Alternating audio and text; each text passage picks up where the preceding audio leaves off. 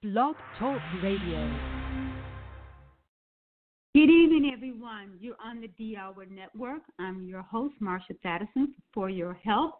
I want to take time to say Happy Father's Day to all our fathers out there. It's a beautiful day here in Atlanta. It's really nice and warm. So I'm wishing everyone, all the men out there, Happy Father's Day who are fathers, and that you're taking time to enjoy your family, because without you, hey, we wouldn't be here, fathers. So I'm just thanking you guys for being on the show. I have a guest that's been on before, and his name is Mark McAfee. He's the founder of Organic Pasture Dairy, and he's also the international recognized for raw milk expert. Mark has been on before because I really want us as a people, a community, to understand the health benefit of raw milk and what it holds for our body. So I want us to know that, especially with many things that are happening on with the community, people educating us about not to drink raw milk, that we need to have pasteurized milk. So I have my expert on here today to clarify the benefits, the myths, and to clarify the reason why raw milk was around back during the old days and is now making a comeback. And hold on here, I'm just having some technical difficulty with this computer here. All right, so I want to bring Mark on. Hold on here, just a minute. All right, my computer's running real slow, but I just really want to educate our family, our audience about raw milk, the health benefit it holds. And not only that, Mark, educate and train and teach farmers about the process and the procedure of having healthy milk. Farming fresh dairy milk that can be raw milk to be able to be sold in the community, and how that process is working throughout the United States. Mark, welcome on the show again. I thank you again. I am truly grateful that you're taking out the time on Father's Day to be on our show called For Your Health. How can you hear? Do you hear me okay, Marsha? Can you hear me? I can. Now I can. Yes, sir. We're good to go. Very good. We're live talking to America. Absolutely. Education is the absolute foundation of nutrition and health. So good job on the educational outreach this evening. It's very important for people to understand what's going on with raw milk, because indeed it is making a huge renaissance, a big comeback after literally being suppressed for 100 years. And I think that's great, because my thing is, as a mom, as a grandma, and as you know, the Bible tells us to teach our children as we go on the road back and forth, to constantly teach our children, so we're constantly educating ourselves and our children over and over again. So I think this information has to constantly be out there, just like the media is constantly putting the negative things out there. We want to be able to bring the positive things that are educating people about decisions they're making about their health, their food choices, and they're making good ones. So share with us about your journey on raw milk. Well, you know, it's interesting. I find it just absolutely fascinating to watch the European Union and the huge amount of studies that have been done there over the last 15 years or so, just emerging, showing all the benefits of consuming raw milk. We see in Europe, the big studies go, the one's called the Parsival study, the other one's called the Gabriella study. There was a study called the Pasteur study. And every one of these studies has had a follow-on study. All of these are peer-reviewed.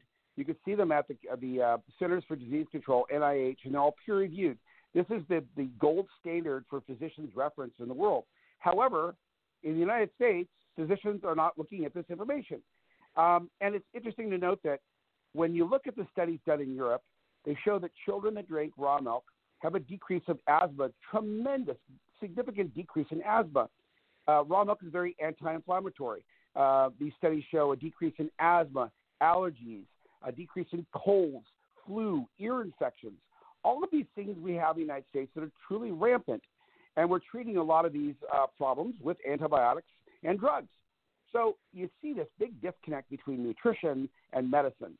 So I'm a big, big proponent that, yes, we have a place for modern medicine, absolutely, but we have a bigger, more important place to prevent the need for expensive medication if we can be healthy through nutrition. And with the emergence now of the gut biome and the human genomics and human biome studies, we know now the relevance and the importance of whole food nutrition. And remember, raw milk, just like breast milk, human breast milk, is a whole food.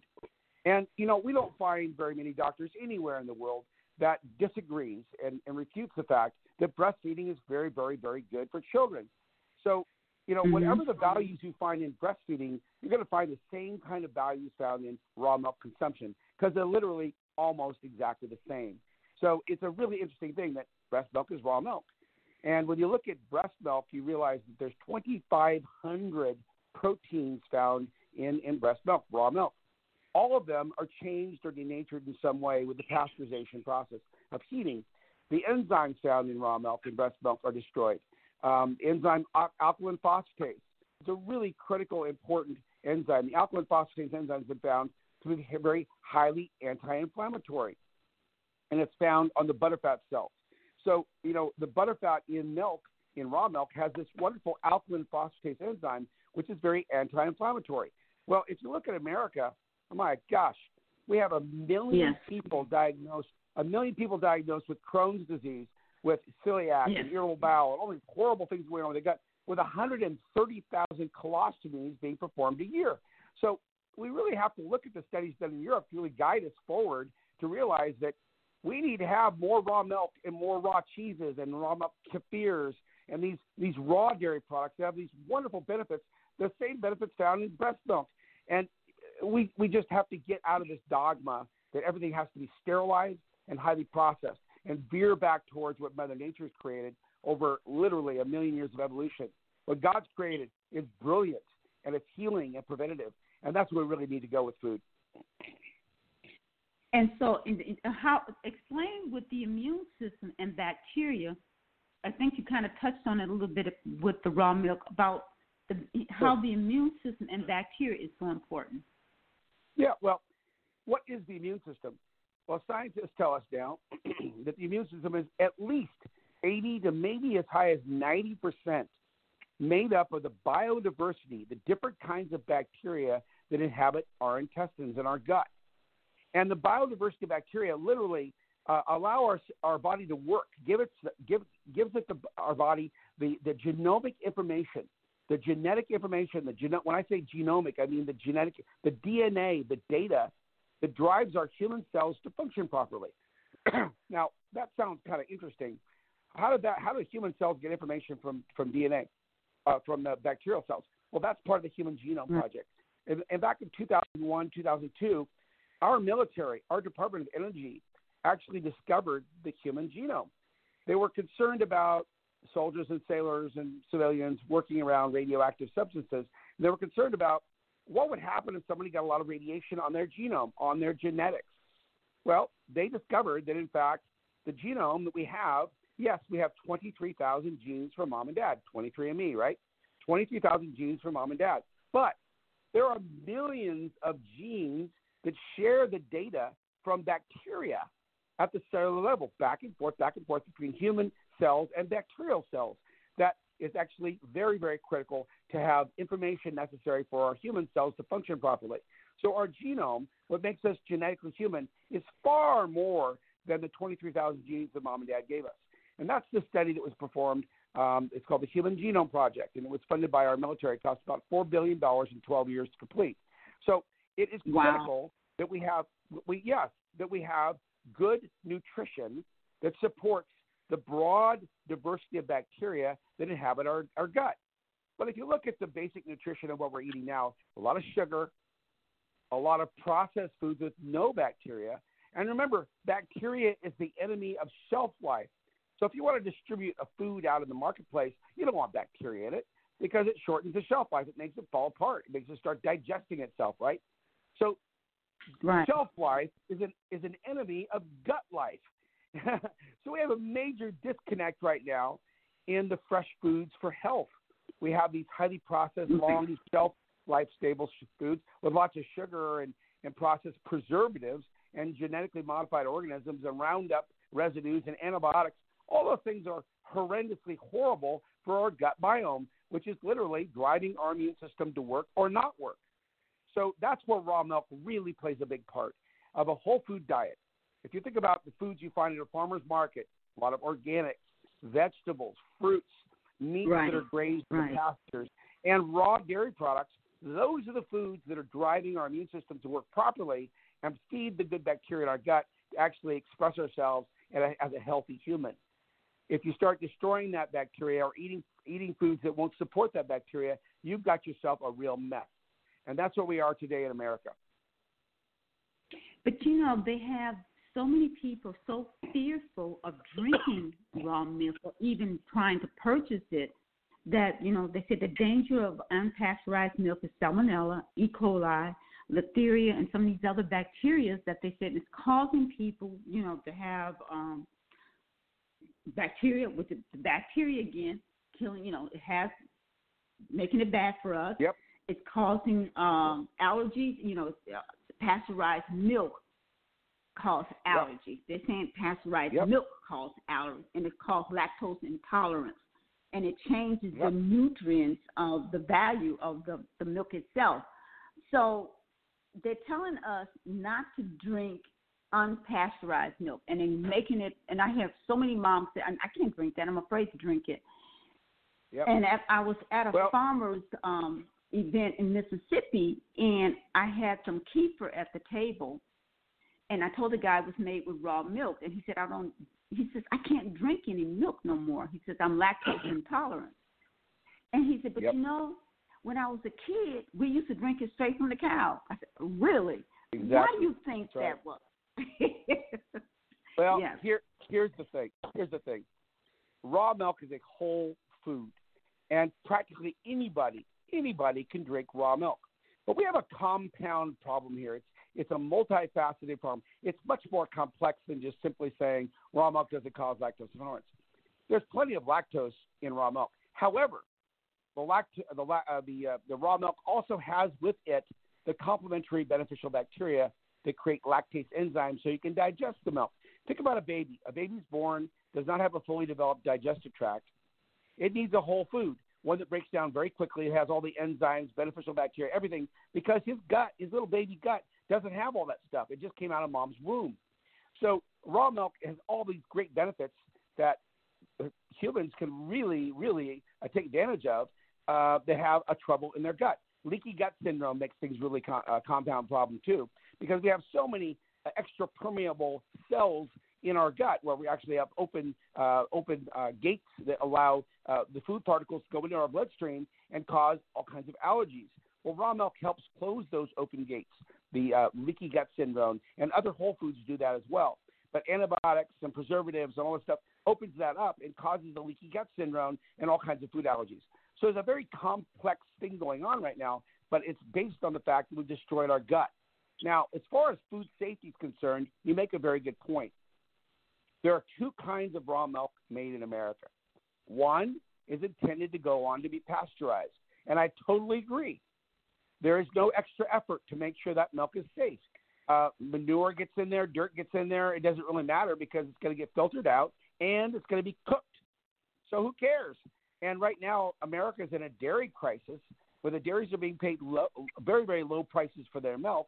And so there's not any investment in labor to do a good job of making sure that milk is clean. However, here in California, in Pennsylvania, Connecticut, Maine, New Mexico, some parts of Utah, Washington State, Arizona, there are laws that allow the production of legal raw milk. And the standards are completely different. Very, very, very clean. You don't have a lot of bacteria in there. The bacteria levels, yes, you do have bacteria, but they're the beneficial kinds of bacteria, the kind you find in yogurt at very low levels. And the milk is tested for bad bugs. And the tolerance is 0. You can't have bad bacteria, the ones you listed. Listeria can't be there. E. coli can't be there. Salmonella can't be there. A Campylobacter can't be there. So the standards are entirely different. Now, think about this for a minute. You've got a product out on the shelf, and a mom comes by and she drinks it, and her kids drink it, and they just love it, but it costs a lot more. It costs a lot more because the dairy is spending a lot more time, energy, money to make sure that it's super clean, cold, fresh. It is a milk that actually has had a lot of different kinds of standards applied to it, right? Now, the pasteurized milk community realizes, oh my gosh, we're going to lose market share because that other milk that raw milk doesn't cause lactose intolerance. And by the way, people start really having medical benefits. The health benefits are tremendous. Their allergies go away. Lactose intolerance, people don't have lactose intolerance with raw milk. All these fantastic health benefits are not found with raw milk. So what do the processors do that push the brands of pasteurized milk? They do anything they can to slam raw milk, and that includes the FDA. So it's very hard to emerge as a raw milk market because of all this getting beat up all the time by the market competition. So that's why the internet and educational outreach is so important, like your show today, because we can talk about the fact there's two kinds of raw milk. You want to go to a dairy that specializes in raw milk for human consumption, that does testing. I'm part of the Raw Milk Institute, and we have 200 farmers that have received training on the Raw Milk Institute standards, which are very, very high standards. In the last 5 years, there was, last year, a Dr. Joanne Whitehead and Bree Lake out of British Columbia did a peer-reviewed paper, and it's now reflected in the literature. You can actually look it up. In the PLOS 2018 literature that showed the, quote, RAMI effect, or the Raw Milk Institute effect. When a farmer is trained and they have good high standards and they test their milk, the safety of that raw milk is literally ultra safe. Now, a lot of people have died from drinking pasteurized milk, from listeria and all kinds of problems. But let me tell you something. In the last 40 years, there's been no deaths at all, none, on raw milk from a legal source. So really, it's not something that's terribly unsafe. It's very safe, but you have to know your source to make sure that it's intended for human consumption. Because if the farmer doesn't care and the milk doesn't have any testing and the standards are sloppy and sanitary standards are just wide open, then you could have some real problems. But I know that in California, 400 stores carry raw milk, and it's a top seller. People buy it like crazy. And where raw milk is available, people consume it and love it. It's a market maker.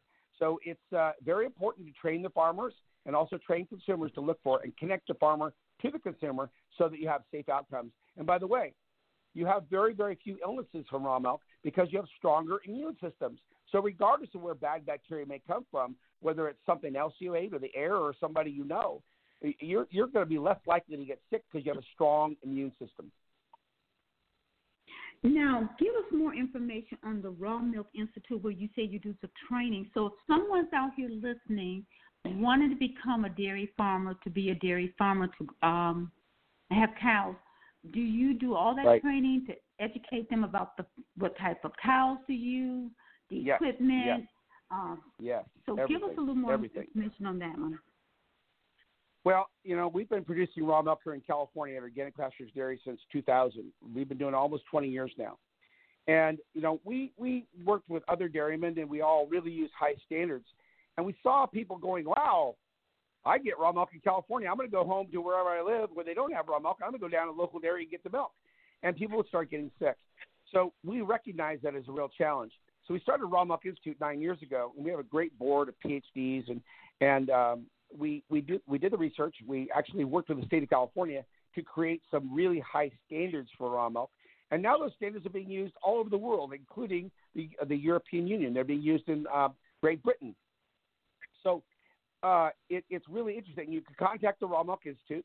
You have an online ability to take an application, and we'll work with you to educate you from grass to glass on all the processes you need to follow to have a sanitary product. And that means you're not going to pasteurize. You're going to do a really good job of doing everything very clean and then making sure it's really cold and then make sure you test it. And you know what? Your consumers are going to absolutely love it because it gives a longer shelf life. It's absolutely delicious, and it gives incredible health benefits. And when we have trained 200 farmers, we actually have 18 farmers that we call listed, and they actually post their bacteria counts every month at our website at the Raw Milk Institute. And you can actually see their profiles. So you can see everything. You can see standards. You can see the written food safety programs. You can see everything. It's very, very transparent. And more farmers are looking to us because it's a way to sustain the farm. They're not being paid enough to sell the milk to be processed. So they're wanting to reach out and touch people directly, connect consumers and customers directly, and not sell to a processor and build their own brand in a local or regional way. And they do that through assistance with the Raw Milk Institute and their brand and marketing and distribution systems in the local markets so they can actually do better. And the ones that have become trained are thriving and doing very well.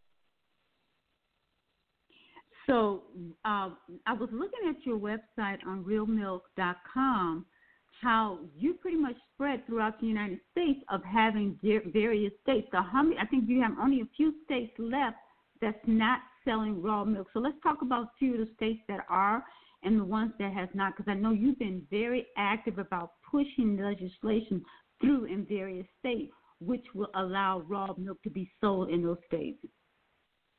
Yes. There's only 7 states left that have illegal raw milk. All other 43 states have raw milk access through some other means, either through a cow share program, on-farm sales, or even at a farmer's market, or ultimately at a store. So it's literally still a patchwork puzzle of the different ways you go about getting raw milk. However, it seems like every year or two, another couple of states fall away where they're having more and more ease of raw milk access. And it's really good. We really push hard at the Raw Milk Institute whenever they change the law to allow raw milk to be legal, that they also institute high standards. Because what you don't want to do is you don't want to change the law and say, go get your milk wherever you want. Because if you go get the milk at the local dairy, it doesn't have high standards. It doesn't have a way of keeping the milk cold and clean and doing a good job of making sure the udders are clean, the equipment is in good repair. There's an opportunity for somebody to get sick. Because remember, there's 2 kinds of raw milk. The raw milk intended to be pasteurized, and the raw milk intended to be consumed by people directly. And they're entirely different, completely different. And the bacteria counts and the type of bacteria found in those milks are completely different as well, because one is clean and well done and with cold chain and sanitary testing, and the other one doesn't have the margins of protection at all. Wow. Because I saw a little documentary on on milk from regular farms, like one of them is called the Fair Oak Farms, and how those cows are walking in all that filth and everything, and they're just actually just putting the what do you call that thing to start milking the cows? They just wipe the little udders off a little bit, and the rest of the cow is still filthy and dirty, and they're pumping milk from these cows. And the mistreatment, I couldn't even watch the film. I couldn't even finish watching the film on how they're doing those cows. And because there's an old saying, you are what you eat. So if those animals are stressed, wouldn't we feel that stress or some of that anxiety and things going inside the milk itself? Yep. Well, here's the other thing, Marsha. This is really, really important to understand. Fair Oaks is milking like 20,000 cows, some insane number of cows. And, I'm not going to bash Fair Oaks, but I'm telling you, that's not the model of how we want America to look like. It really is not. We don't want a very few huge mega dairies with big lagoons full of manure and their cows being milked by machine and they're filthy, dirty, laying around in manure. I don't agree with that. If you look at raw milk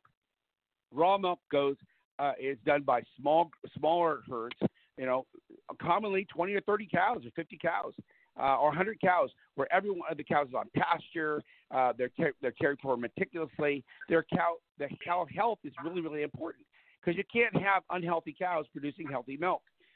Where you have unhealthy cows in unhealthy conditions, you can excuse those really bad practices by pasteurizing, by cooking the milk. But when you have those kinds of conditions, you can't excuse it when you're doing raw milk. So the conditions matter. The way you take care of the calves matter. The way you take care of the employees really matter, because you've got to take really good care of your employees if you're going to have healthy cows and happy cows. And so it's a holistic approach. It's a holistic ground-up approach. All the entire system is looked at: pastures, water, sanitation, how you take care of your employees, the milking process, the machines, the way you maintain the machine, the way you maintain the cold chilling of the milk, the cleanliness of your milk containers. I mean, it's a complete comprehensive glass-to-grass food safety sanitary system. And that's why raw milk costs more, because you have to invest more to do it. But it's a super, super good health food. What happened with Fair Oaks and that whole thing with the calf management and all that kind of stuff, in my opinion, was very, very poor management. They're having to really do a lot of apologies now, fire people, and change stuff. But I tell you what, you try to run a place that's got 25,000 cows. I'm sorry, that's insane. We don't need cow dairies with 25,000 cows. That's crazy. We need to have 50, 100, 150 cow dairies that serve the local communities, and don't just have a few huge dairies that take that milk thousands of miles across America in trucks that cost a lot in terms of our environmental impact.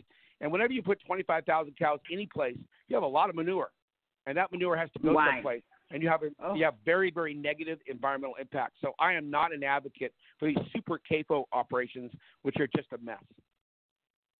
Now, when a farmer finishes a class with the Raw Milk Institute, you know how we have these labels on non-GMO or some type of thing. Is there something they can stamp or put on their milk to say they've been certified and trained through the Raw Milk Institute, that people know there's some safety measures that this farmer has taken? So that can kind of put my mind at ease. Kind of I'm looking at this sign to say that this is in place. Yes, absolutely. They could use the Raw Milk Institute logo. And the most important thing is that consumers can visit the farm and see the processes themselves. And they can also visit the website to see the bacteria counts of the milk that's being produced.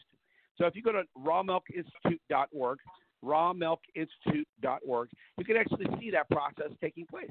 You can see the story of the farmer, the milk that came from that farm, the brand of the milk, and you can see the fact that the bacteria counts are there, and you can see the practices. So there's a lot of transparency and understanding what's going on.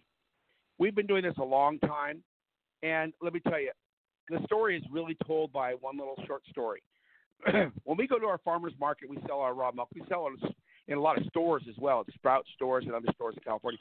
But we go to the farmers market, and you see a mom come up with her children and buying our raw milk. And if that mom came from Eastern Europe, Russia, Germany, Poland, or South America, where raw milk is available, they come up and say, "Give me that raw milk like back home," with their accent. And they're looking great, and they're strong and healthy. They have no reserves whatsoever. They have no concern whatsoever. They grab the milk and go. If you get a mom that comes from America, generally their kids have all kinds of ear infections and snotty noses, and they have health problems. And they come in and they're very reluctant to buy because they're bacteriophobic. They're concerned about raw milk because they've been subject to this multi-generational abuse of raw milk. Where back in the 1800s, literally 120, 130 years ago, yes, raw milk was very dangerous in some locations in America. And pasteurization was brought in as a solution to kill the dirty milk. Instead of clean up the dirty milk, they just killed it. And so, yes, America's had a long history of abusing raw milk, where other countries have not. Other countries have embraced raw milk and used clean standards, and as a result, their citizens have enjoyed raw milk up into today. All across Russia, you see a lot of raw milk kefir. In Germany, you see the Vorschach milk. The Vorschach milk, the Fortschuk milk. Vorschach milk is a very highly sanitary milk that's sold in stores, and people love it. So in France, you see raw milk. In Italy, you see raw milk. You see raw milk all over Great Britain. It's embraced as a health food. So in America, we have this issue of marketing that decides what we are going to see in the market space. And the marketing programs really suppress information and abuse the correct information. And it's unfortunate because it's all about selling and keeping market share. And it's quite tragic. It is tragic. We're going to take a break. You're on the D Hour Network. I want to remind your listening audience you're on For Your Health Show, and we're here to give you information that makes so you and your family can make good choices about food you're eating and why you're making those choices. So we'll be right back on the D Hour Network.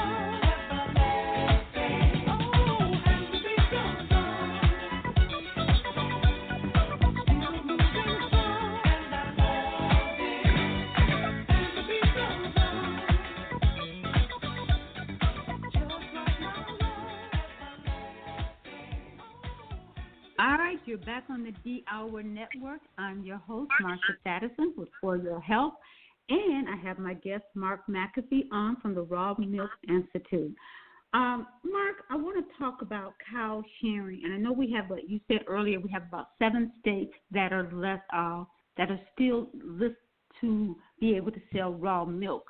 How do people, I know they can go to Raw Milk Institute, but what other ways are you getting information out to people about raw milk and where they can find it? That's a great question. We have a interesting dynamic right now happening with the internet. We have families that, you maybe have 3 or 4 or 5 kids in the family. They grow up and they disperse. You go to different states and live in different states. And you may have a sister or brother lives in L.A. or in California. You may have a sister and brother lives in Montana. And they communicate. And what you find is when you got a sister in California and you got a sister in Montana, and Montana's got illegal raw milk sales. California, there's 400 stores that carry raw milk at 25 farmers markets, very, very broadly available and very safe. That sister up in Montana, she gets kind of upset. She says, hey, why can't I have some? That's ridiculous. When I come down to visit you in California, I drink that great raw milk, and my kids do, and they crave it, and they love it, and they don't have the allergies that they do to all the pasteurized stuff that they have to drink up in Montana. So what you find is a bunch of upset people saying, wait a minute, isn't this one country? Isn't this where we have equal rights for everyone? Shouldn't we have equal access to food? Isn't this discriminatory that one place we can eat certain kind of food, another place we can't? And what you find is there's a lot of tension that occurs where people feel unjustly suppressed in their rights. And okay. A lot of people come to California. And they find that raw milk's available in Pennsylvania. And so that tension is actually causing change. And it's word of mouth. People are sharing and educating each other and tasting the difference of what that is doing for their bodies and the bodies of their children. Correct. Now, correct. I know they elect people to office in their legislatures, and their farmers want to serve the consumers. So after a while, you get this momentum where people say, "Why don't we change so we can have raw milk too?"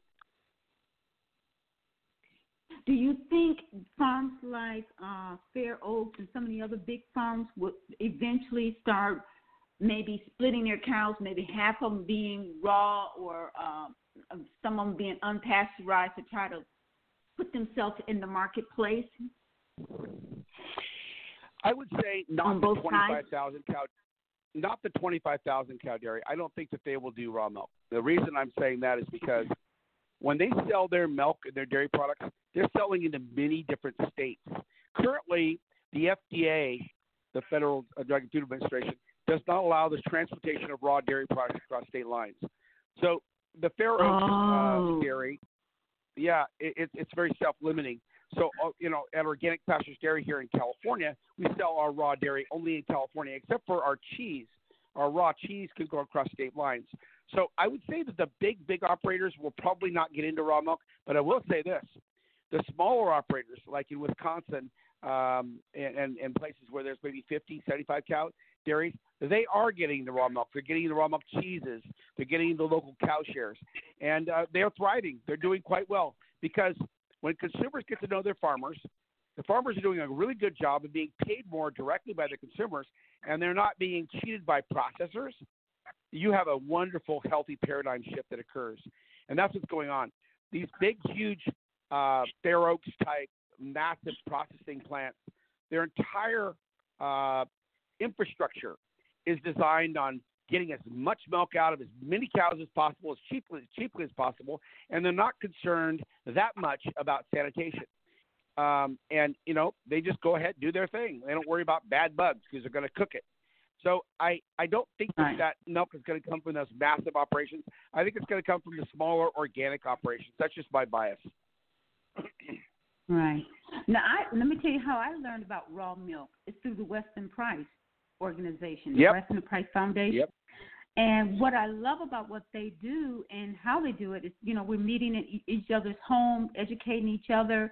They're training and teaching because, there's a Western Price chapter here in Marietta that I was going to. I'm now living downtown, close to downtown Atlanta, but in Marietta, Georgia, there's a chapter of that way that I was attending, and I learned about raw milk. And what was great about that, their website too also lists where you can find these farmers. And then I did do what you would suggest. I went and visited their farms, and oh my goodness, I'm telling you, and at the time that I found out about the Weston Price organization, I had a home daycare. And those babies love that milk. I fed that milk to those kids, and they loved it. And, even with me, I was able to get fresh cream from the farmer to make butter or make some ice cream. I mean, I was doing things I never thought I was doing. So this put me on a journey to say, I need to tell this. I need to share with other people what this is about and how to do it. I tried goat milk. I like goat milk too. Now, what about camel milk? Do you guys do camel milk with some of the farmers? We don't, but I do know that some farmers are. And I've been at the International Milk Genomics Consortium conferences. I'm a member of their consortium. They're a bunch of university researchers. And when they did their research 2 years ago up in Quebec, Canada, they had presenters that came from Kazakhstan. And Kazakhstan, they have a lot of camel's milk, and it was all raw. And they went off on how fantastically beneficial camel's milk was for autistic children.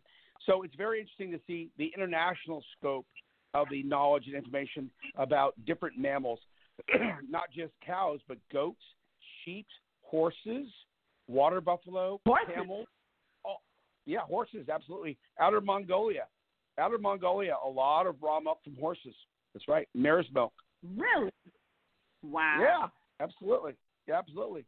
Let me tell you, you go back 150 years ago, mankind was really having a hard time finding food most of the time. And if you had a mammal that could produce extra milk for you, you had food today. You can make cheese, butter, cream cheese, all kinds of stuff, and eat today, not have to farm or hunt. So it was a tremendous advantage for civilization to domesticate mammals to get milk right now. And, when I look at the Bible and I'm looking at the scripture, it says, God said he'd take them to a land with milk and honey. And I'm thinking, I know that milk wasn't pasteurized, that he was taking them to where they have to have, and that is one source of milk that doesn't have to be, an animal has to die for us to get the food with the milk and the honey. That's it comes correct. Directly straight from, so no one has to die for us to get that source of food. So I think that's great. But another thing I want to talk about is that almond milk, coconut milk. I heard there was some debate about taking that word milk from almond milk, coconut milk, because people were doing more of drinking that milk as opposed of the pasteurized milk that's in the store. Well, in Canada, you cannot use the word milk to describe an almond or a cashew or soy or any other fluid that looks white and milky. You can't use the word milk. They actually define the word milk as a lacteal secretion from the udder of a mammal. So it's America that's been kind of interesting that we've allowed the word milk to be used to describe things other than what comes from the lacteal secretion of the udder or breast of human, to be on the shelf.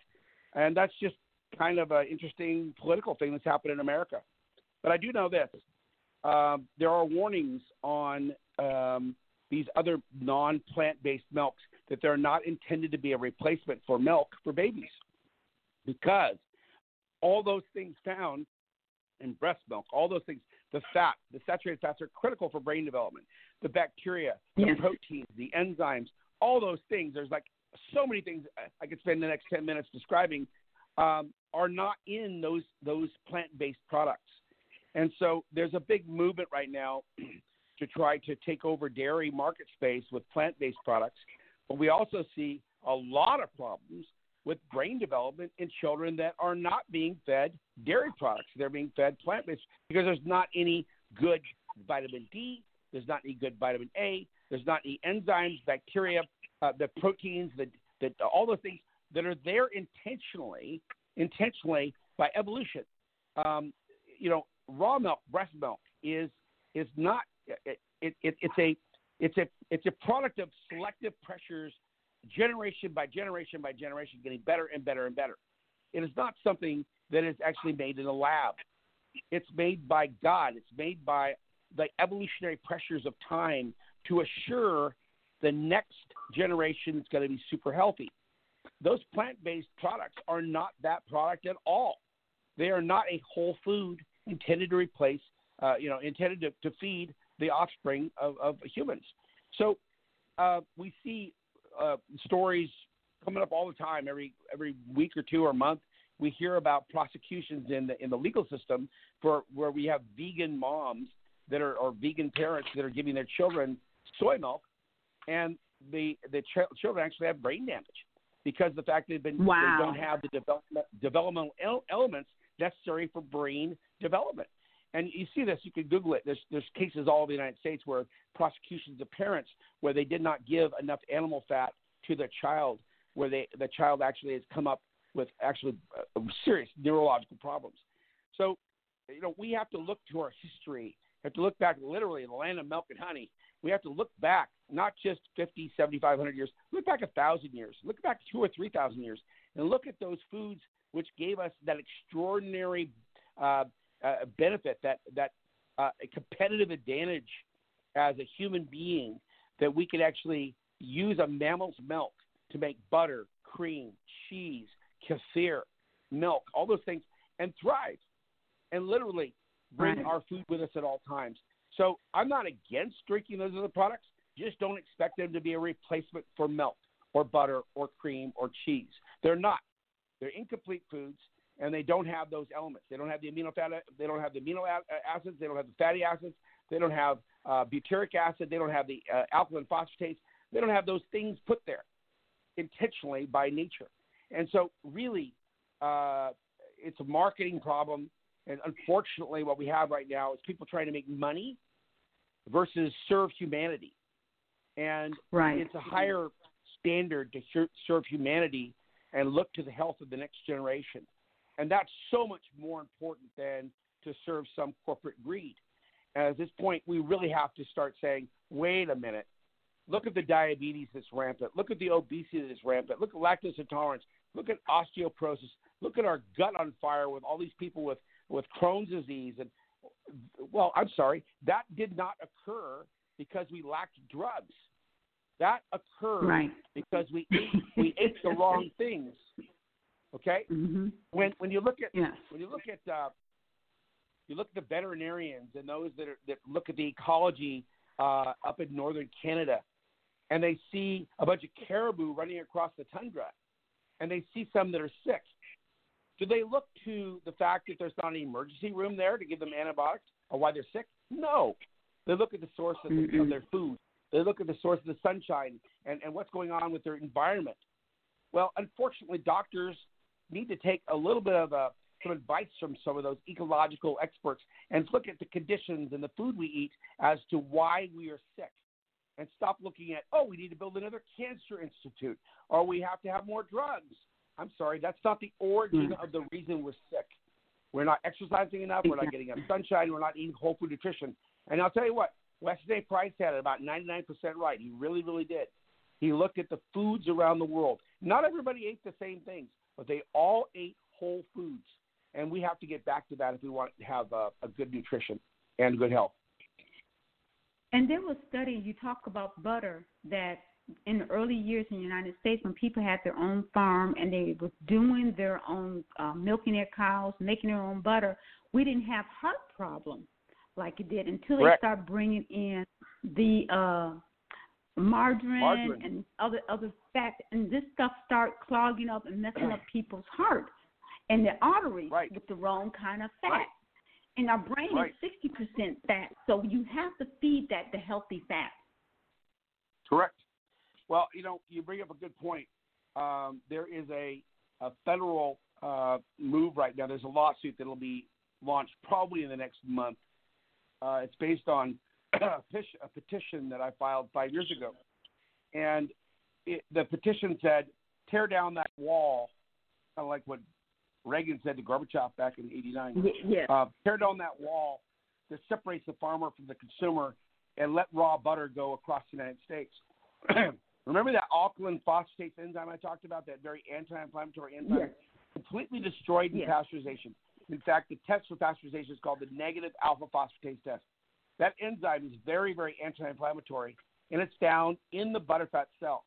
So if you drink whole milk, you get 4% butterfat, and you get the alkaline phosphatase in that 4%. If you drink cream, you get 35 to 40% of what you're getting, the alkaline phosphatase. Because remember, lots of cream, you're going to have lots of alkaline phosphatase. But butter's got 86% alkaline phosphatase because it's super concentrated, this anti-inflammatory enzyme, along with a lot of other really good things in raw butter, the vitamins and the other wonderful values found in raw butter. But my point in saying this is current law does not allow butter to be sold across state lines. And we are actually suing the government starting this summer, major lawsuit, to allow raw butter to go across the United States in an unfettered fashion, to allow it to go more like raw cheeses, which can go across the United States as well. And raw butter and raw cheeses share a lot of things alike.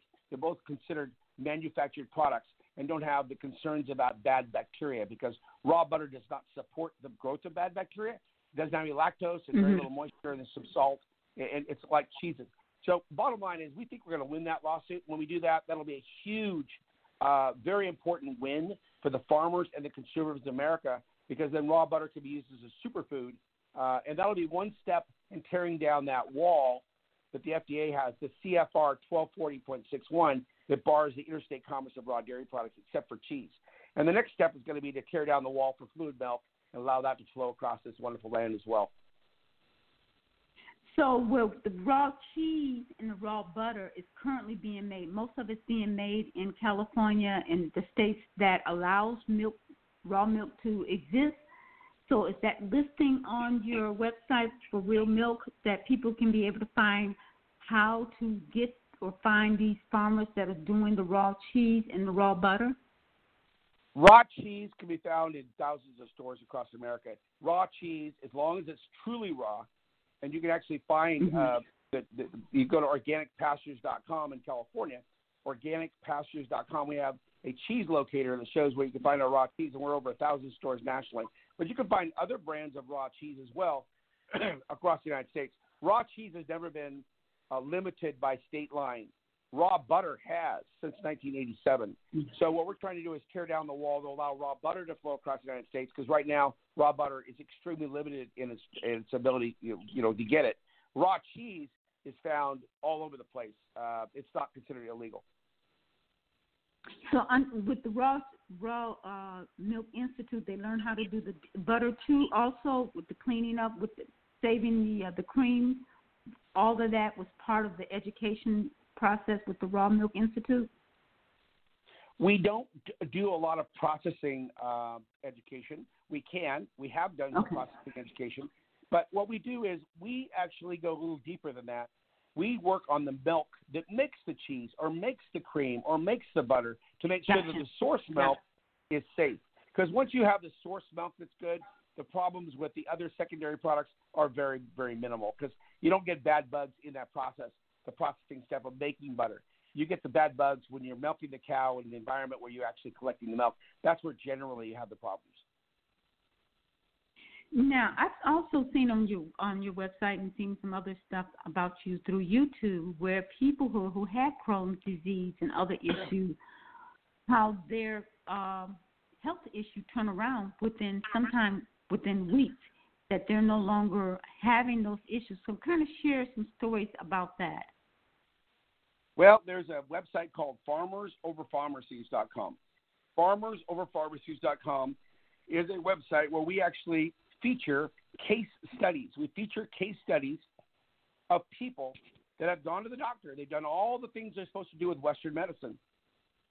And instead of going on to get colostomies, which is basically a plastic bag that you poop in, they cut out part of your intestine, and you have this plastic bag hanging off your belly, where you no longer poop normally because your lower gut's been taken out surgically because it's so infected. Instead of doing that, instead of taking drugs like Remicade with a side effect known of having tuberculosis or a cancer, they get on a holistic diet. They get on a whole food diet that includes things like bone broth, raw milk, kefir, good high fiber foods that actually build the good probiotic diversity of bacteria in the lower gut and builds back that mucosal lining. And with the alkaline phosphatase actually decreases all that inflammation in the gut, and you get rid of Crohn's completely. Crohn's is defined by the loss of the gut biome. What we do is use the gut biome building foods to build it back. And when you build it back, Crohn's goes away. They know that in Europe. Unfortunately, in the United States, the doctors aren't trained in this. The doctors are not trained in this. All they are trained in is surgery and drug pushing. And sometimes you need those things. But I'm telling you, these people came to us, these case studies came to us, and we videotaped their story and put it up at the farmersoverpharmacies.com website. And you, too, can recover from those very severe problems if you would follow a whole food diet. So it's pretty miraculous. We've got children with severe allergies to dairy products, pasteurized dairy products, getting on raw milk and no allergies. We have kids that were severely affected by asthma and allergies, getting on raw dairy, bone broth, raw milk, kefir, completely recovering within 3 months. Now they're on the track team and don't have Alupent inhalers anymore and EpiPens. You got Crohn's disease patients, 3 of them on there, completely recovered from Crohn's. You have a patient in there that had severe abdominal pain with gastric ulcers, completely recovering using raw milk kefir. It's just amazing to see the stories of gut recovery, immune system recovery using whole food nutrition. And the website's called farmersoverpharmacies.com. And I would encourage people, you do not need to be on heavy drugs. What you need to do is, you may need to see the doctor today to deal with your acute problem that you may have today, like severe pain. But I tell you what, tomorrow, first thing, you need to be getting on a whole food diet. And when you get on a whole food diet that includes things like raw milk kefir, that builds back that probiotic diversity in the gut, and all the other wonderful things in a whole food diet like bone broth and good vegetables and vegetable soup and collagens, lots of protein and good fats, what do you know? Your gut starts to recover. And it takes a while. It doesn't happen overnight. But I tell you what, within a couple of weeks, you feel better. With a couple of months, you're feeling really good. With a few months, like 6 months, you're better. You're good. And the bottom line is you can recover and really be healthy if you just pay attention to a whole food diet. You know, Mark, I was in Lithia Spring, Georgia, and I was taking the kids for a walk, and I saw a group of young kids, young boys. One had really bad acne, and I kind of walked up to him and I said, "Hey, young boys," just kind of started a general conversation, teenage boys. And I talked to the one. I said, "See my truck?" I said, "I have a truck about healthy food and things like that." And they go, "Yes, ma'am." They were very polite. And I said to the one who had bad acne, I said, "I can help you with that acne." He goes, "Well, my mom took me to the doctor. She just didn't have money for the medication." I said, "I'm not asking for any money." I said, "But if you guys are interested in what I'm going to share with you, please show up at my house, and I'm going to share things with you." My daughter said, "Oh, my God, Yep. Mom, you gave those?" I said, "Yes, I gave those boys my address." And I had 6 teenage boys sitting in my living room. They're drinking the kefir. They're trying some kombucha. And one of them, I said, "Well, I want you to take the kefir, the plain kefir, and I want you to rub it on your skin, and I want you to drink a little bit at night and see what this do for your acne." Yes. And sure enough, he didn't come back to tell me it cleared up. I saw him. I said, "Oh, look at you. You're looking fine," kind of teasing with him. "You look good." Yep. He said, Yep. "Yes, ma'am." Yep. He said, it worked. He said, "It worked." He said, "But I'm out of it." I said, "Why didn't you come back?" He says, "I didn't know I could." I said, "Look, let me share with you. A closed mouth receives nothing. You need to ask for what you want." So he was really excited. And then I had another one to come back. He said it helped him with his stomach because he had a nervous stomach. And he was drinking it, and he said it made him feel calm. He said, "It made me feel calm." Now, these are teenage boys. Boys. And I'm like, oh, my goodness. So our kids want to know this, and this is why we're out here to share with moms and dads that this can help our kids and help ourselves. Because when I make the kefir, some people smell it and go, "Oh, my goodness, the smell." I said, it's good. It's really, really good. And once they taste it, I flavored it with some dates and some bananas and things like that to get my grandkids to drink it. I can get them to drink it that way. So, but, Yep. I think what you're doing is wonderful. And, my goal is to, sometimes my grandkids get tired of me, is to keep repeating. They say, Grandma, you said that all right. I said, do you have it inside you, what I'm sharing with you? I said, maybe 15 or 20 years from now, you're going to say, oh, I remember my grandmother told me this. I need to do this. I need to do this. Yep. And we need to be able to educate the next generation, because I know, do you have a group of young people, new millenniums, that's coming forward that want to be farmers, or getting off the grid and learn what you're trying to share with them? Yes, we do, and we do a lot of training. We're going to be doing 4 big summits this year, one at Apasa up in Pennsylvania, and now in OFA. We're going to be up in British Columbia. We're going to be in Cedar City, Utah, training farmers on how to communicate with consumers and do things like making raw milk kefir. But you are doing a great job here, because I tell you what, acne is a clear sign of kids eating too much sugar and a complete gut dysbiotic situation where the yeast is taking over, sugar is the predominant thing going on. You need to bring back the whole food nutrition, and raw milk kefir is a fantastic food to make you feel better, and actually gut-brain, the gut-brain connection is fantastic with raw milk kefir, building the neurotransmitters, the dopamine, the norepinephrine, the serotonin that goes to your brain, the tryptophan goes to your brain, that actually makes you feel better. And the good bacteria that actually outcompetes the bad bacteria when you have acne vulgaris on your face. So all these things, it all works together through the gut biome. So feed the gut, your body will follow. Yes. What else do you want to share with us about raw milk that you think is so important for us to know? I would say this. I would say, as a consumer, I would start thinking more about what kind of food should I be eating to feed the good bacteria in my gut. That's the question.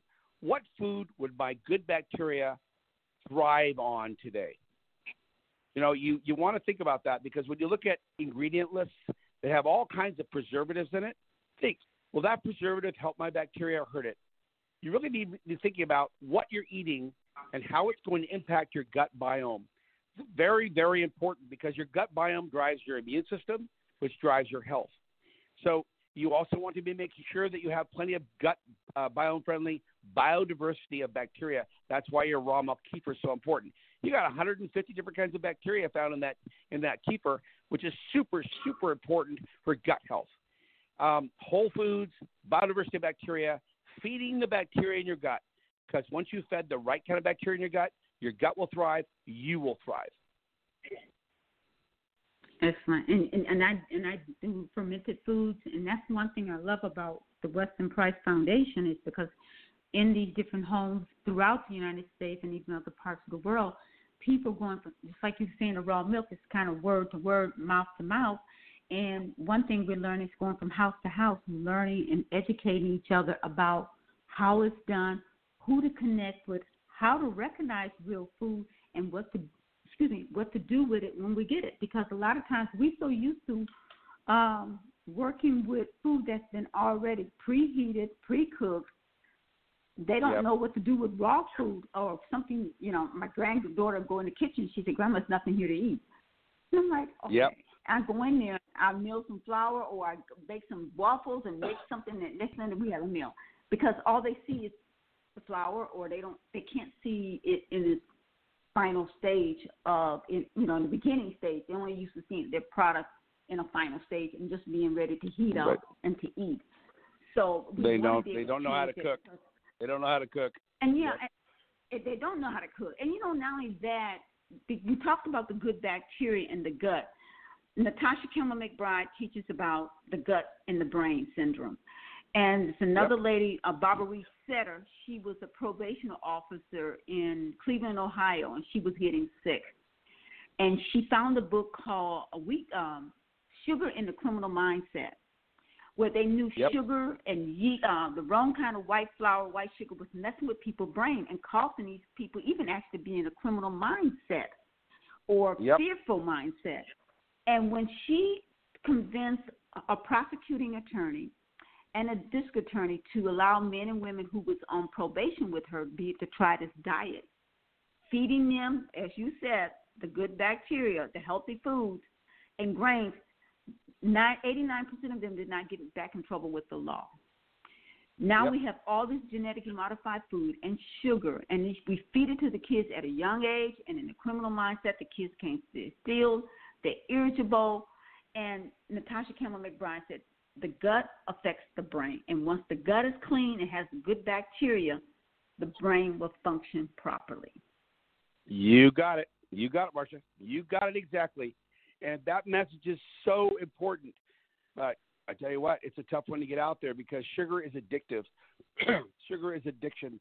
And sugar goes in the the upper intestine, and it goes directly in the bloodstream. It never gets down to the lower intestine. And it messes up your gut, and it really feeds the yeast. And, yeast and sugar makes alcohol. So you actually have low level of alcoholism going on because you actually become a little brewery. So there's all kinds of problems. Then you add antibiotics to that when you get sick, and you got nothing but a disaster. So we have a real, real challenge on our hands, and we need to have a complete makeover in this country about what food is and its relationship with medicine. Yeah. And, speaking about the brewer syndrome, the doctors have also diagnosed it as the brewer syndrome, where people have eaten so much carbs and so much sugar, they have that yeast, and they're building a still, and they're actually getting drunk without taking one drink of alcohol whatsoever. And I did a presentation for the Noonan Police Department because I told the officers, you know what? I don't think everybody's hating you or you hating them. I think what's happening, we got sick people that's trying to help sick people. And when your guy's gut is clean, you're going to make calm decisions. You won't be angry. The community won't be angry because they're eating poor, you're eating poor. And when I talk to them about the brewer syndrome that doctors had diagnosed, the captain screamed from the back, oh, my God, I just got a memo on that what we eat is determining how we take in drugs and alcohol and even have us craving that at an early age for young people. So parents, putting that good bacteria in your kid's gut and your gut will bring back a calm spirit, I think, truly much in our homes and in our community. I think that's a fantastic message. I served as a certified paramedic for 16 years, and I saw it all through the streets where a calm police officer made much better decisions than one that was hyped up and all excited. And, if our police officers could understand that their brain needs to be riding on a good gut, we'd be having a lot less police shootings. We'd have a lot less escalation of an incident. We'd have a lot more de-escalation of things going on. And that's just the police angle. What about the criminal people? What about the ones that actually are doing the crime? Yes. Why are they having the crime to begin with? Well, they're probably hungry, and then the brain's not working real well. So we have literally a systemic problem in America, and it literally is foundational in nutrition. Gut brain drives all kinds of things, and I tell you what, it's farmers over pharmacies. It literally is. Yes. Yeah, and you don't know how many officers I have walked up to, and I had little samples of sea salt, Himalaya sea salt, to tell them to put it in their water so they can get the minerals and they don't get dehydrated. I'm passing out little samples of things that I know is healthy for them. And I said, you guys, and every last one of them receive the information and they understand what I'm telling them. And they'll tell me, okay, I need to clean my gut out because I need to have my brain to focus to be able to think. And I told the officers, too, you guys are having trouble writing up your reports because you can't remember nothing because your gut's messed up. So if that's cleaned up, this can clean up. Yep. Well, on top of that, it's kind of a funny thing. The officers driving code 3 down to get their donut. It's a sad paradigm, but it's really, really sad. But think about it. That really is it's really at the basis of this. If I was a police chief, I'd say everybody here is going to be on a police officer's diet. Every paramedic is going to be on this diet as well, and every fireman. And we're going to be examples to the community. If you're going to carry a gun, or if you're going to go out and be a paramedic, you're going to be calm. You're going to eat well so your brain is well. Yeah. And you know what? You would decrease the liability insurance for cities that have bad shootings. Cops would no longer be hated. You get respect and love. And I'll tell you what, it'd be fantastic. It'd be a great place to start. I tell you that right now. Yeah. And that's what I did. When I had my store in Noonan, I went to the fire department and I went to the police department. And I said, let me do this fruit. And I went in there with some kefir, some fermented foods, and said, this is what we need. We got to take care of the people. You know, because when you get on the airplane and they tell you about the safety, you have to put the oxygen mask on yourself first before you can help others. So I told them I was bringing them this oxygen mask of good health and nutrition so they can function and perform their job better and save their lives. And they were welcome. We need our pilots to be doing that too. All of our pilots. Yes. And we need our president. We need our president to be doing that.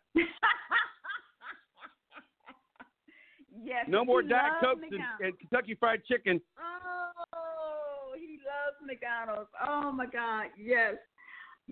And then he'd be making calm decisions when he decides to tweet at 2 and 3 o'clock in the morning.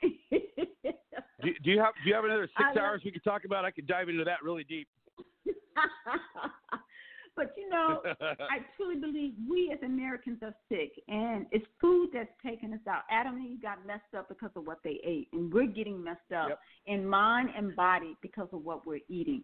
And so this program is to bring to people, everyday people, this information and knowledge to empower them, to have them to sit and think about it. Because my grandmother lived to be 105, and she pretty much lived on the farm most of her life. And I remember her every morning she would get up and say, Lord, thank you for waking me up in my right mind. I had no clue what that meant as a little girl, but I truly know what that is today because how many people have dementia, Alzheimer's? I'm meeting young ladies that's in their 50s with Alzheimer's that's in a nursing home. 50. Yep. And I'm thinking, no, this can't be. So we want to educate people to check out realmilk.com and to be able to empower themselves and their family and try it. Because I know a lot of times people ask me, well, Marsha, if I get the raw milk, how much should I drink? We're so conditioned to have a prescription that they want to know how much raw milk they should take in per day. And what is your answer to that? There is no prescription. You could drink as much or as little. You could drink as much or as little as you want. Bottom line is, one of the things that raw milk does, and raw milk, it knocks out your hunger. So a cup of raw milk, and literally you're not hungry anymore. The good fat is satiating in your gut. It makes you feel full. What we do in America is we overeat constantly. If we had a raw milk kefir smoothie and some of an avocado for breakfast, we wouldn't be hungry until about 1 o'clock in the afternoon when we have a good balanced meal, and then you have a meal in the evening. But if you went back to more whole food nutrition, you wouldn't have the obesity rates we've got right now because the people are just overeating because our bodies are starving. They're in this sugar high all the time, and that we're not actually feeding the cells the food they need. Yeah, and I want to piggyback on what you said about feeling full because I had my grandson last summer. I think it was last summer. He was 1. And that little man can eat. I fixed him a nice big bowl of oatmeal, which I had soaked overnight in some kefir with some whey. I soaked it with some whey. And he ate the bowl because he wanted another bowl. So I'm thinking, okay, he won. So I gave him a second bowl. And then he did a third bowl. I said, wait a minute. Okay, wait a minute. Let me stop. Then I gave him a glass of milk, the raw milk. And then I said, So I started giving him a little glass of raw milk with his oatmeal. He only had 1 bowl from there.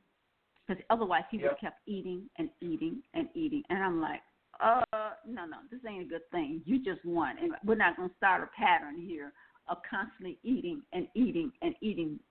because.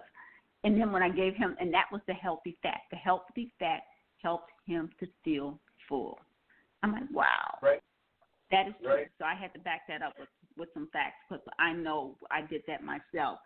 So, but I want to take another break so you can get a break because I know I can talk you to death. So you guys, you're on the D-Hour Network listening to Mark McAfee from the Raw Milk Institute, and we'll be right back.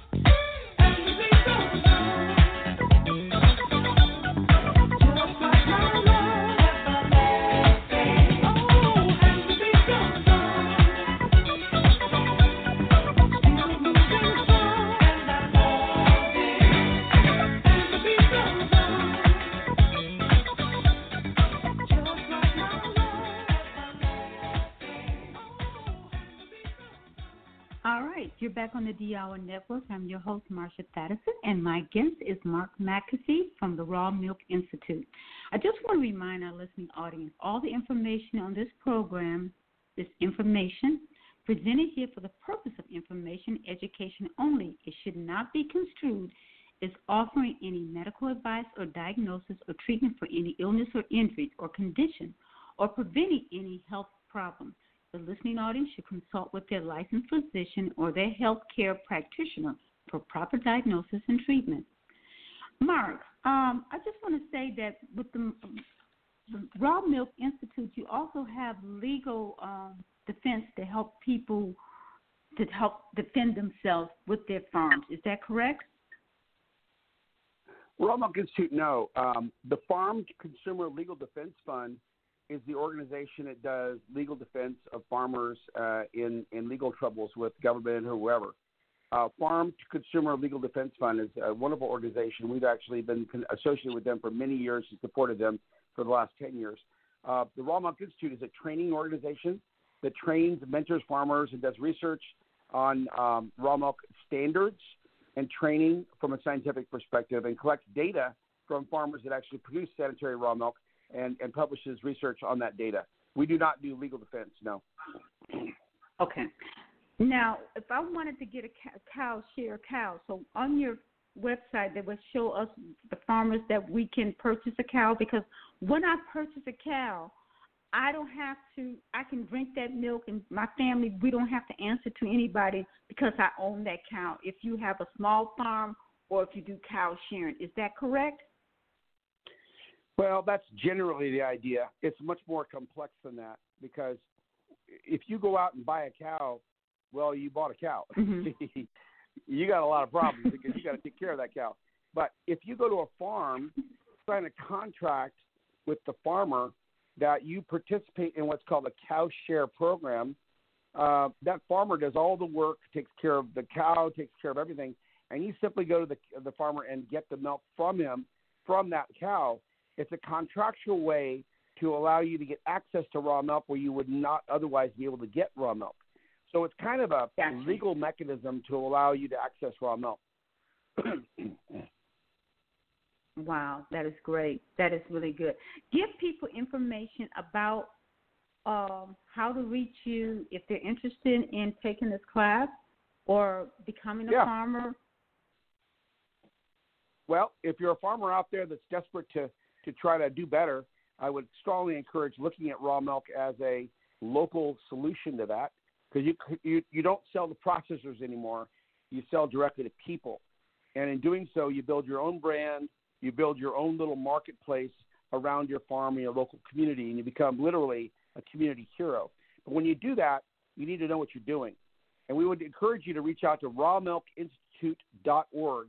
Just go to the website, and you'll see an application there. You'll see a number to call. You'll also see an email address for our executive secretary. Her name is Sarah. And you would email it and say, hey, I'm really interested. And what we do is connect to you, and we would find out what your story is, where you live, what the rules are, the regulations where you are, and talk to you about your interests and where you want to go. And we mentor you. We counsel you and assist you to optimize your set of conditions, your standards where you are, to produce the best raw milk you can produce to serve your community. And that's what we're here to do. Wow, that is great. Now I have another question. All the farms that are connected with you are just feeding their cows just hay and grass, or is there any grain involved in feeding these cows with the Raw Milk Institute? It all has to do with where they're located. Sometimes they feed a little bit of grain. Sometimes they don't feed any grain.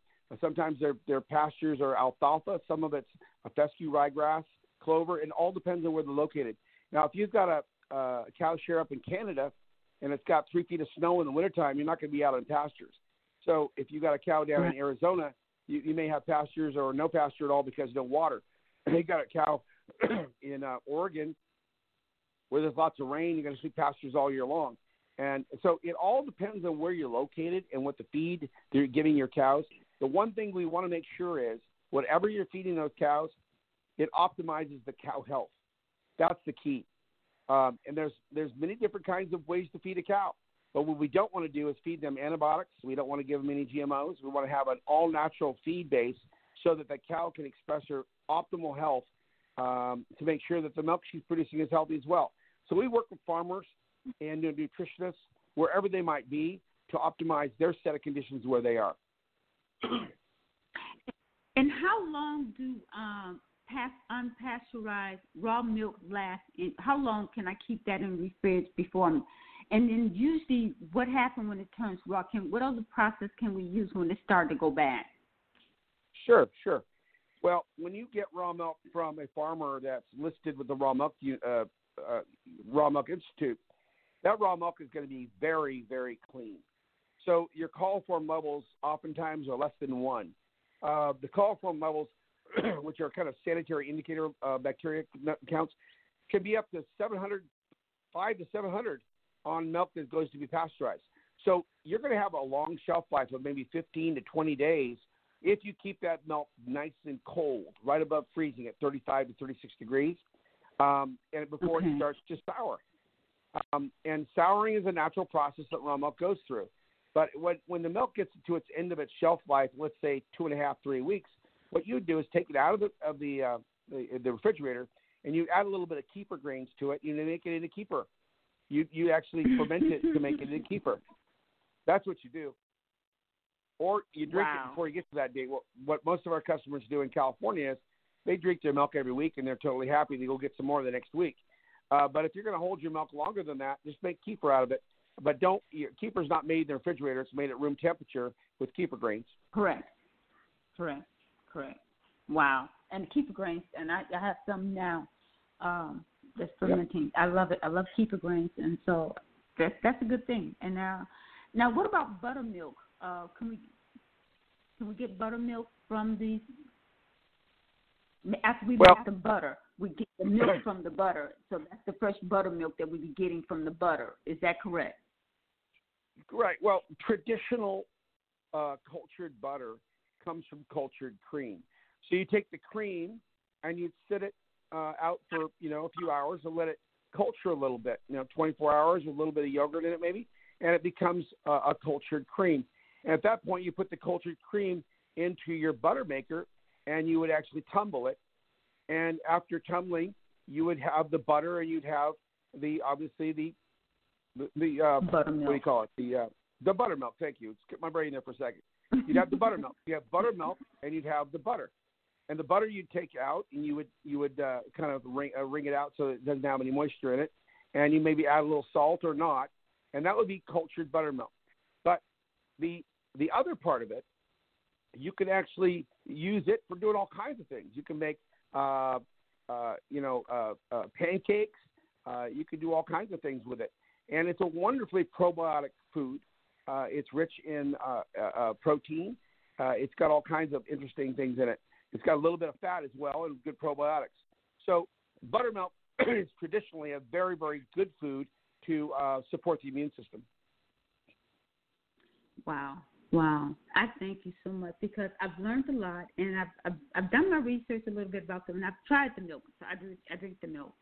And I didn't like milk as a kid growing up. Didn't even like it. I just didn't like it at all.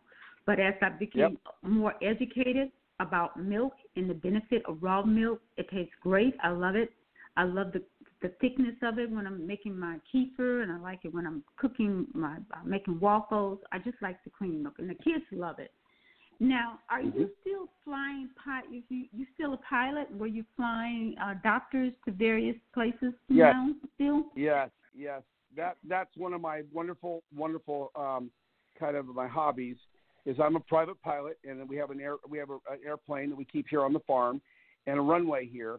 And I take my grandkids all over the place. I also do a lot of clinic work. Remember, I was a paramedic for many years. My wife was a nurse. We fly doctors down to in Mexico. In fact, I just got back 2 weeks ago from a clinic we did down in Wasabi, Mexico. So I go down about 4 or 5 times a year, and it's a nonprofit organization called Liga, the Flying Doctors of Mercy. It's kind of like the Doctors Without Borders. And we go and do clinic work and surgery and stuff and help people that would never, ever get any medical care ever. So we're very much a humanitarian organization. That's where my heart is. I'm a humanitarian most of all. and I believe in nutrition being so critical, and compassion and humanitarian outreach to others.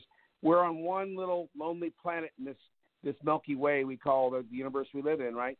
And it's one place. We're all in here together, and we should treat it like one spaceship, and not treat others like dirt and some like queens, right. kings and queens. We should have humanitarian outreach amongst all brothers and sisters on this world. You know, I just take my hat off to you because I don't have, because I really applaud what you're doing, and how you find time for this. The Raw Milk Institute, flying back and forth. Now I know you farm too, don't you farm? Don't you have a farm, almond farmer? Do you still do the almonds? I'm 58 years old now, and I've been. Thank you, and I'm a daddy. I've got two kids. My son is 35 years old, and he's got his master's degree from Fresno State University. He's the president of our company. He runs all the details of everything. We've got 85 employees, and we have the 500 acres of pasture here with our cows, and we've got 500 acres of organic almonds. And he has my daughter. She runs the social networks. She has a degree in all the social networking, social media stuff and marketing. And so her husband works for us full time as well. So my wife works full time as in her. So it's very much a farm that's family based, and we have a lot of people on our team. So it's not just me; it's we. We all work together, and I've been smart enough to create a team that carries this load, so I don't have to do it by myself. We all do it together. That is truly a blessing, and especially when you can work together as your family, because, some family can't even stay together in one roof. So to be able to work together and bring about a powerful message that you're bringing and the helpful message that you are, I just love it, and I just hope God can continue to bless you and your family, that you prosper and stay in good health, to continue your mission. Thank you very much. I know it's not over with. It's not over with, because we need this so bad in our community. And I truly believe people are beginning to wake up. They're wakening up. And knowledge is power. And, we're going to keep repeating this and keep getting this message out to finally people wake up and make that noise to our politicians and the people in our community. Say, look, I want this. You can't stop me from having what I want. And that's whole natural food. And I think that's wonderful. I agree. So I just want to thank you again. Is there anything else you want to leave us with, Mark? Because I'm going to have you back again, right? Yep. I'd love to come back, Marsha. You know what? I would look at the websites. If you've got any illness at all that's immune related, that's autoimmune related, asthma, allergies, Crohn's, ear infections, children. Remember, breast milk is raw milk. And I would reach out to your local community. Go to the realmilk.com website. Go to the rawmilkinstitute.com website. Go to Farmers Over Pharmacies and look at the stories, the case studies, just like you and me, that talk in real terms about their real lives and the impact of good whole foods and raw milk is made in their lives. And just do your own homework. And remember that doctors are not trained in nutrition, and we need to do our own homework to reach out to those that know about nutrition, like yourself, and Nutritional Therapists Association and other organizations that are well trained and understand this. Dr. Natasha Kemmel McBride is brilliant in this area with the GAPS diet. And Wesley Price has done good work. So we need to really reach out to the nutritionists for our future. And doctors do great work when we got a gunshot hole in us. But I tell you what, when it comes to nutrition and it comes to chronic disease, not so much. So we really do need to prevent that disease and that illness through nutrition. So I would just reach out to your Farmers Over Pharmacies. Okay, I have one more question. Colostrum. Do you able to pull the colostrum from the cows at the beginning, or how do you do that? We no longer sell colostrum. We used to 10 years ago. But the FDA made it illegal to sell raw colostrum, and so we don't do that anymore. All of our colostrum goes directly to our calves. Okay, got you. Just wanted to find out about the colostrum, because that's supposed to be very healthy and very nutritious for our bodies and our health, especially a newborn baby or the calf. Yes. So it's very, very powerful use of some foods. Yep. Yes. Now you can buy some synthetic kind of colostrum, can you? It can't be fresh. It has to be pasteurized, or how are they selling it in the store when I see it, when they sell colostrum? What you find colostrum is, it's imported mostly from New Zealand, and it comes in its powdered form. And most all of it, from my understanding, has been pasteurized because they don't allow the sale of raw colostrum. But I'm not entirely sure because there's like 20 different brands of it where they actually have brought it in and sell it in health food stores as a powdered colostrum. But remember that a lot of it's been denatured because it's been pasteurized, and most of its value has been devalued in some way. And you'd have to look at each brand to see if, what the temperature is that the denaturing is taking place. The raw milk from your local dairyman will have a lot of that value in it. It won't have the exact antibodies that comes from colostrum. But remember, antibodies are denatured by heat. So I'm not sure how much value there is in powdered colostrum. You have to look into that deeper. I will look into that much deeper. I do appreciate you, and happy Father's Day. And I truly appreciate your family allowing you to have time with us to share this powerful information. And I want people to go back. They can constantly listen to this over and over again. We're going to get this message out on Facebook, Twitter, whatever, so people become more aware about their food and their health and empower themselves together to know how to take care of themselves and their family. And I thank you for God allowing you to do this to help us to learn more about raw milk. Go back to my grandkids. Go back to my grandkids and my wife. They're waiting for me. So thank you very much, Marsha. Take care. All right. Thanks. Have a blessed day. Bye-bye. All right, you guys, we're going to take another break, and I just want to thank Mark for taking the time on Father's Day to talk with me. All right, we're going to take another break. So fine, blow my mind, ooh. So fine, blow my mind.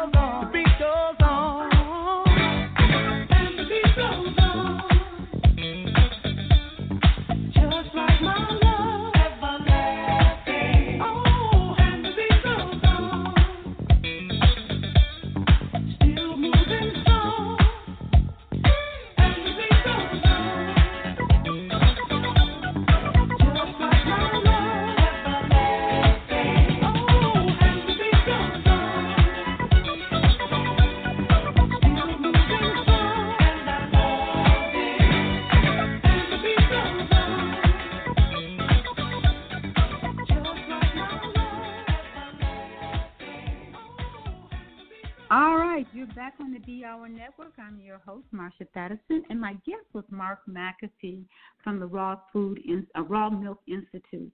The purpose of this show is to educate us about what's out there to help better our health, knowing that healthy food is available, and how to use and prepare these healthy foods.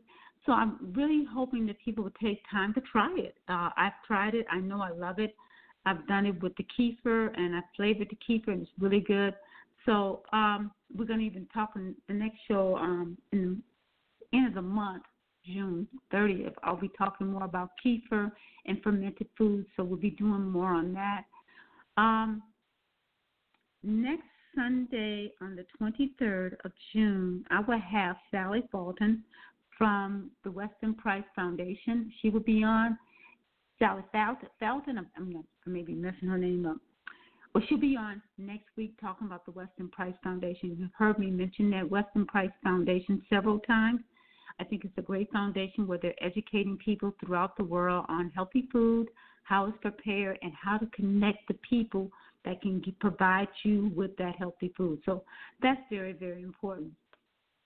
So I'm hoping this message was very powerful for you, that you learned something, and that you'll be able to take some information with that.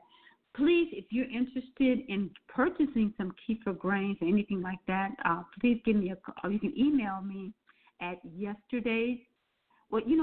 me at yourhealth@gmail.com, and I'll be able to place that order for you, or you can give me a call at 770-732-6124. And then also take time to look up the information on kefir, and that's KEFIR, kefir grain. There's many educational tools out there about kefir grain. You can go to my website with www.yesterdayskitchen4today.com, and then touch on video, and I have a video where I'm making actually some kefir with some raw milk. And as we specified earlier, please take time to research on therealmilk.com on what states that has the raw milk where you can purchase or cow share, because I'm really telling you, it really tastes good and it's really healthy for you. That's our opinion. So right now we can share our opinion about what we do and what's beneficial for us and our family. And that's what it's about. You know, someone walks in the house and says, "Oh, girl, I like the way you got your hair. Who did it for you, or where did you get that clothes?" I'm sharing with you, whoa, this stuff is good. It does benefit for our health, our gut.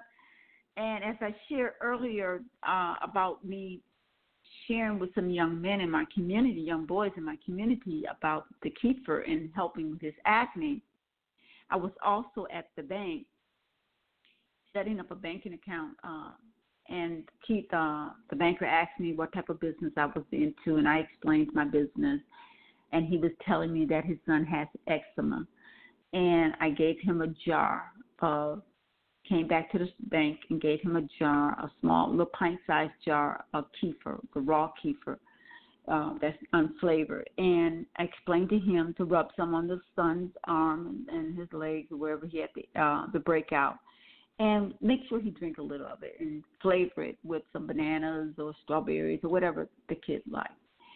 This little boy, 4 years old, had been itching and having problems for years, and the dad did it. In less than 2 weeks, it was gone. So I'm just sharing with you what I've done, how I share with people, and as I said earlier when I was talking to Mark, I go and share with police officers. And some companies have actually given me natural stuff and products to pass out when I'm out doing presentations and meeting police officers and firefighters, because they are first responders and they have to be in good health and mind and body. So I think it's important for us to look out for them to make sure they can do their job and function without being sick or making bad judgment based on our gut and what's going on, because that gut, and you heard me say this before, if the gut is clean, the brain is clean, the mind is clean. So we want to be able to give people that information and knowledge about the food that will provide that clean mind and clean body. So, therefore, you can have a long, healthy life. So I just want to say happy Father's Day to all our fathers. I wish you guys a safe week and blessed, and it's a blessing to have family. So enjoy your family and show plenty of love. I'm going to take another break on the Hour Network. So fine, blow my mind. Ooh, so fine, blow my mind.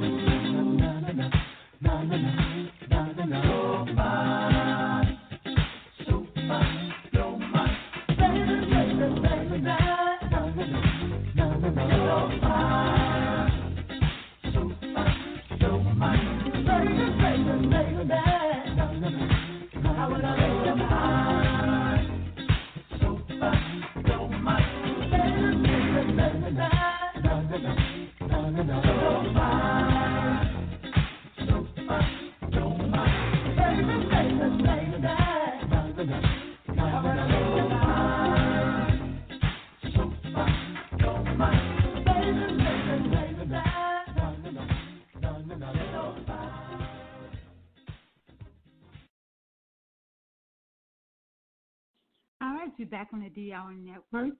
I just want to say Happy Father's Day to our fathers again.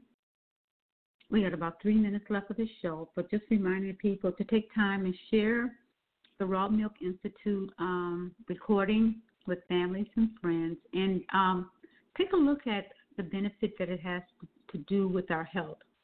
Next, on the 30th, I will be doing the Blog Talk Radio on fermented foods. I was going to see about trying to do this live on Facebook so I can actually show you some of the ways of doing fermented foods along. So we're going to see how that works. I'm kind of shy about being exposed that way. My voice is okay, and it took me a long time to even try to do this radio thing, but I know it's important.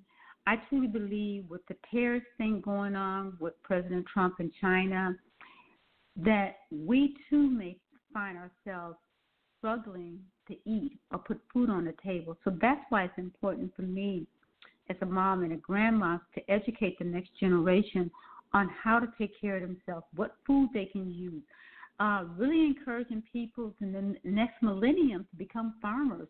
We had Mr. Turner on talking about being, encouraging our young males to be black farmers, because we used to be, back in early years, black farmers all over the place. But now we have very, very few farmers, so we want to be able to educate people to be farmers. We got a lot of millennials that are going off the grid, living off the land, being able to be self-sufficient and knowing how to take care of themselves and their children. And I want to be able to pass that skills down to the next generation. We see what's happening in Venezuela, in Mexico, and some of these other countries where the people are in need of food and water. And we don't know how to survive if we ever have a natural disaster. So this information is to empower us, to educate us so we can be healthy and know how to take care of ourselves and our family. So again, I just want to say I wish everyone a happy a happy Father's Day. Please take time to love your children and make sure they are loved and supported by you, because I'm telling you, when the dad's not there and the kids doesn't have that foundation or spirit of being loved and secure, we have a messed up generation. And I'm telling you, not just from what I see happening to others, even within my own family. So I pray that the men take notice of raising their kids, loving their kids, whether they're with mama or without mama. So let's make it happen. So you guys have a blessed week. Make it safe, and may God keep you under his grace.